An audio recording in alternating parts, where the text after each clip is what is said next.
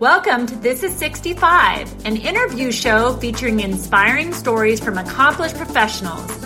I am your host, Erin Ackenheil, and this is brought to you by Blackpoint Insurance, where we help Medicare beneficiaries learn about the A, B, C's, and D's of Medicare, and we help agents and brokers nationwide learn to launch, grow, and retain their businesses. Let's get this show started. Hello, and welcome everyone to This is 65. My name is Erin Ackenheil, and I'm your hostess for today. And I am so excited to introduce my guest today, Rebecca Brumbaugh, and she's going to be introduced in just a second here. Looking great, Rebecca.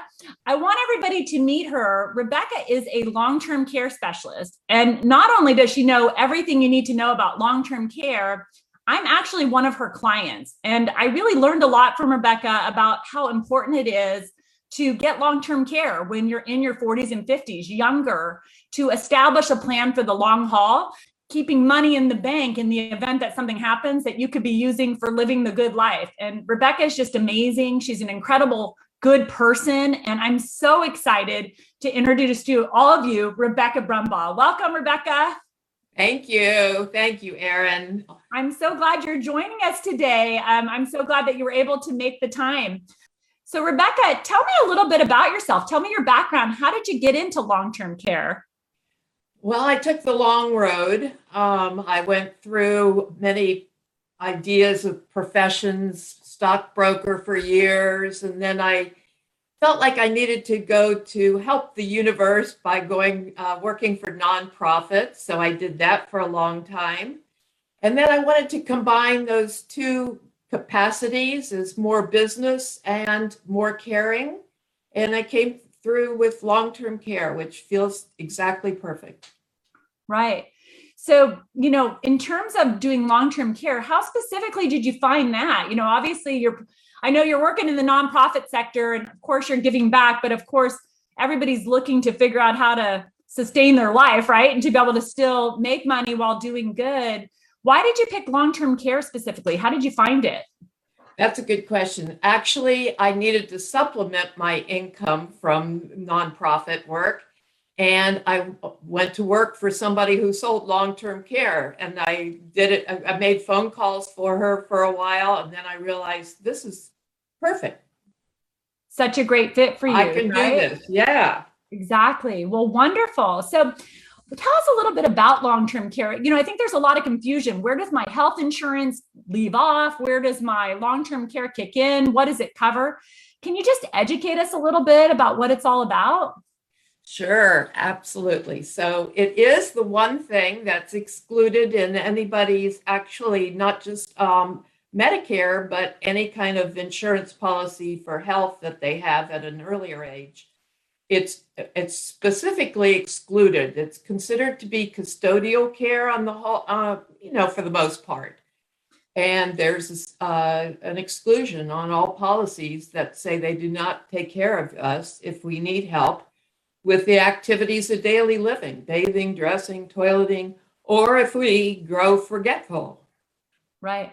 What's the likelihood that in someone's lifetime they're going to need help with the acts of daily living? The likelihood that they will qualify to go on claim for long-term care is when you hit the age of 65, it's 65%. And it grows from there. Yeah. So it's more likely that you will than that you won't. Right. And it's mainly because we're living to be so much older than we once did. If you died younger, you usually die more quickly. Exactly. So I bet if you wait till you're age 65 to get that insurance, it's probably not a good idea. So would you say your ideal candidate for purchasing long-term care insurance is at a different age? 65 is expensive, but it's still cost effective. I would say at 70, it becomes less cost effective to buy it. But I think ideally, I bought it when I was young 50s. So, but 40s, I have a group that was all neurologists, and they were in their 30s, and they have seen many people in their 30s that fell, had head injuries, and needed care. So, so Yeah, 30 seems a little young, but 40s and 50s is ideal. Right.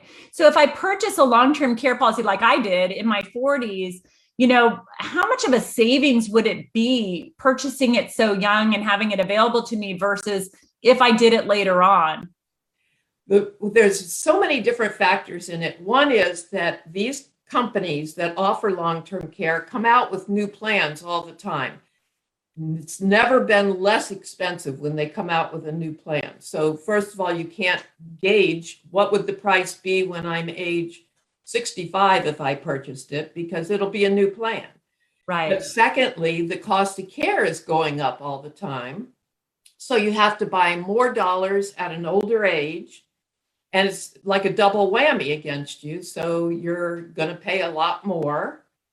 And what if something happened to your health in the meantime? It's really not easy to get long-term care coverage. You have to be really healthy. Right. So I guess basically not only am I going to have better premiums and better protection long run, but I think what I hear you saying is that if I don't buy it when I'm younger and healthy and I try to get it once I need it, I might not be able to get a policy. Oh, if you needed it, you definitely aren't going to get it, because when you go on claim, you quit paying the premiums. So yeah, no, very healthy. They get stricter and stricter as the years go on. Right. Do you think, what's the government doing about this, right? Because as you know, I'm in the Medicare business, so I know 10,000 people a day are turning 65. It's a really big segment out in the community. Baby boomers have come, they're established, they're turning 65 in droves. And we know people are living, life expectancy is getting closer to 80 years versus the 63 it was when Medicare was established in the first place, right? So people are living these long lives. Right. What's the government doing about this? Do you think? Well, they're getting nervous for one thing, because of the number of people aging and the low percentage of people that have long-term care plans. So it's somewhere in the neighborhood of 10% of people that actually have long-term care. Wow. That are in the category of those that should. If you're really poor, you're not going to buy long-term care coverage. You're going to be taken care of by Medicaid or Medi-Cal in California. But in other, so I would say each state is getting fairly nervous right now about the aging population without coverage. And I know the state of Washington just did something very quickly, and it's just happening right now, where they're going to tax every single person that has a W-2. Wow. So it doesn't matter if you're 30 years old or 20 years old or 70 years old, you're going to have a tax taken out of your income for this policy that Washington State is offering, which is really skimpy, not much of a plan, but they have a small window of opportunity to go out and buy real insurance. And other states are considering this. Right. So basically, let me just make sure I've got it straight. So basically, as an example, in Washington State, so I guess what I'm seeing is the government does know this is a major problem, right? Because people are aging and they have no solution set up for themselves. They don't have a plan, let alone a long-term care plan. And so what's happening is the states and the federal government are ending up paying for this care for people to some degree. And so they realize and recognize that there's a need. And so what it sounds like what you're saying is, regardless, I'm going to be taxed and pay for that, whether I'm going to end up living in that state or not.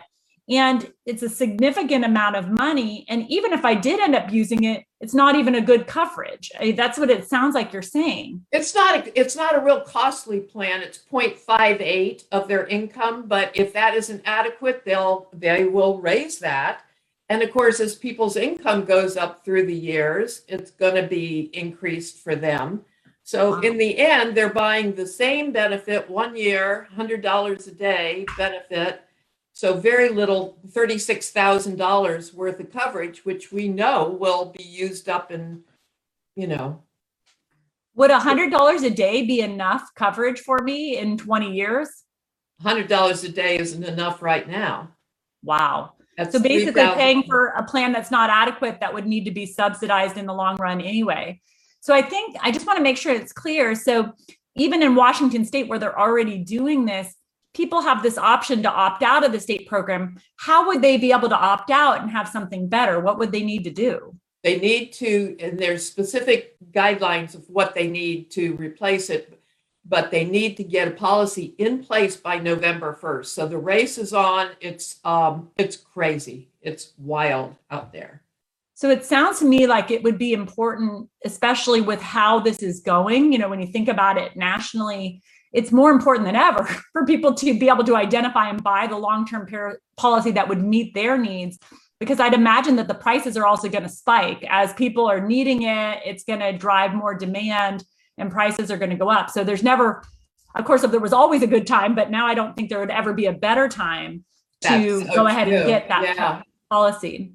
You lock in a rate at your age. They can change if they change everybody in the state at one time and get the permission of the insurance commissioners. But on the whole, I have plans that have never raised their rates through, 20, 25 years. So it's pretty stable, typically, it sounds like, with what you've worked with. They've stabilized it. It was a fairly new product about 25 years ago. So it was a different world with interest rates much higher than they are today. So these companies, a lot of them had too much responsibility and actually didn't like long-term care. Got it. Yeah. So I'm just curious, I'll just say out there to the audience, put in the comments, do you have a long-term care policy already? Is this something you've even thought about? Throw us a comment, throw Rebecca a like. You can certainly be able to contact her afterwards, but it sounds like it's super important. Now, one of the things that happens in our business, Rebecca, is we work with a ton of Medicare beneficiaries. And typically people become eligible for Medicare when they turn 65, or sometimes they take their Medicare a little later because they were still working. But essentially, that's the segment we're working with. And so I come across people literally every day that don't have a long-term care policy established. So I feel blessed that I get to see this, and I understood between meeting you and seeing this how important it was for me to purchase long-term care and have this available for myself. But I really would like you to kind of comment a little bit, because what I find is sometimes people don't have the resources to pay for long-term care, but they're not necessarily poor. So what happens is they end up exhausting all of their personal assets, and all of their estate ends up going to pay for their long-term care. And then eventually they get booted into Medicaid or Medi-Cal for low income. So people who've been used to maybe choosing their own providers or maybe making their own decisions about where they would go end up only having access to a limited number of facilities, with potentially questionable quality. And so I feel like there's this concept around people getting taken care of by the government, but really what it ends up being is Medicaid, low income Medicaid. In California, we call that Medi-Cal. And so I've seen desperate family members wishing they could change the situation for their family, and now they're stuck with these limited number of places they can go. I mean, is that something that you see?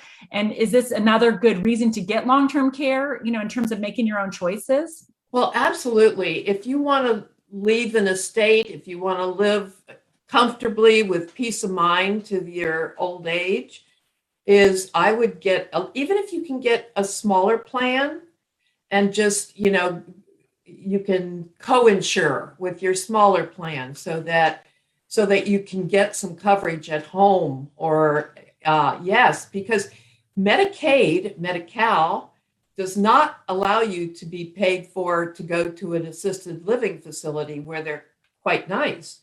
You're forced to go to a Medi-Cal facility, which is a nursing home. And I've been to quite a few of them. They're all Medi-Cal people. And they, I'm not saying their care is poor, but it's not a place you want to be. Right. We do hear a lot of that. And that sounds like a scary situation, something that could be prevented by having a good plan in place and thinking about what to do, that type of thing. What do you say to people that say, well, long-term care is so expensive? What would you say to them? Well, it's sort of like I just said, that I would say buy something that fits into your budget so that you can still have vacations, you can still enjoy life, but you have that security of knowing you have some coverage that will help pay for care if if it happens. So a Right. smaller plan is better than no plan. It's also interesting right now is that there's a lot of popularity with what's called hybrid plans. And they include life insurance or long-term care, whichever comes first. So the main thing I hear is, what if I never need it? And of course, people don't say that about their homeowners or their auto insurance. You go, You I hope you never need hope it. you never need it. Right.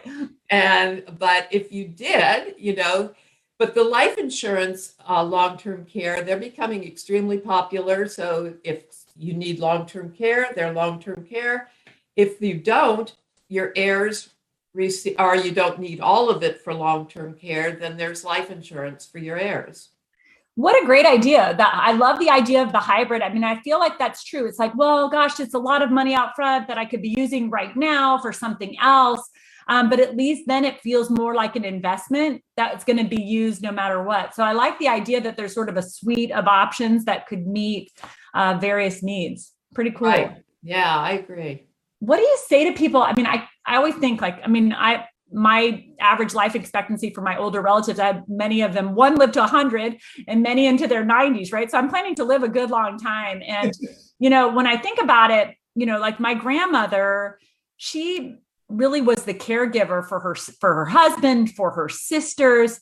By the time she finally wasn't caring for anyone anymore, she was pretty much done, right? Exhausted from taking care of everyone all her life. And of course, she wouldn't have done it any other way. She loved everybody so much. And so a lot of people think that they're going to be relying on family members. I just thought maybe you could touch on, things that really helped sell me, I guess, on getting long-term care was just, even if my daughter or my children want to take care of me and want to be there for me, just having some help with respite or support that can come in can make a really big difference. And so I thought maybe you could touch on how people are using their long-term care policy, not necessarily to just go live in a facility or have full-time care, but how it can really work in conjunction with a family plan. Absolutely. So it's interesting because people without any children, they say, I don't know who would take care of me. And people with children say, I don't want my children to be the caregivers, because it's a different world than your grandmother's world, frankly, is that women are working. Women are having children at an older age. They're going to be raising their family. Their, two-income families are quite visible. And so who can be the caregiver? And, plus it really ages you to be a caregiver. If your spouse needs help and you're about the same age, it's detrimental to your own health to be the caregiver. It's Right. psychologically and physically taxing to be a caregiver. So to have some help, to be able to hire people, most people do stay home when they need care. So that's a huge part of the long-term care world nowadays. And the plans include a care coordinator who's somebody local who knows all the resources in the community to help. They care, whether you need medical alert systems, ramps, or whatever to be able to stay home. They're all in on the plan to help you find care wherever you want to be.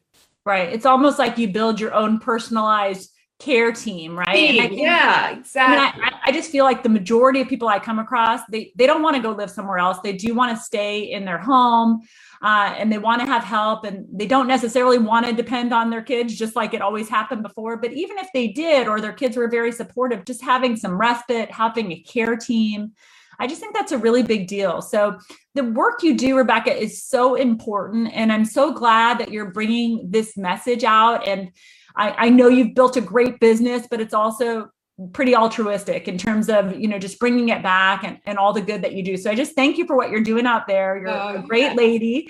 And I just wanted to ask you, just on a personal note, I mean, you work so hard. You're so dedicated to your clients. I know even me, came to my home, you established the situation, you help explain all the different options. We put in an inflation rider so we know we're protected for the long haul because we are younger in terms of purchasing long-term care. But when you're not working so hard, what do you like to do for fun?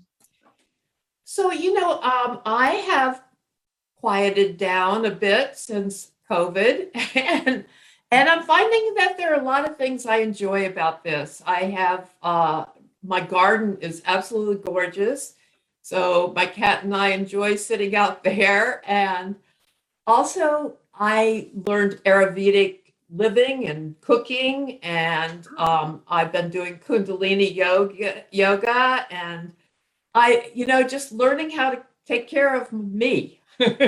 Right. Sounds like you're putting yourself first and establishing self-care, which is so important. So tell me about, was it Kundalini yoga? Is that what you called it? What is that different from regular yoga? Well, it's more, there's physicalness to it, but it's more about the breathing.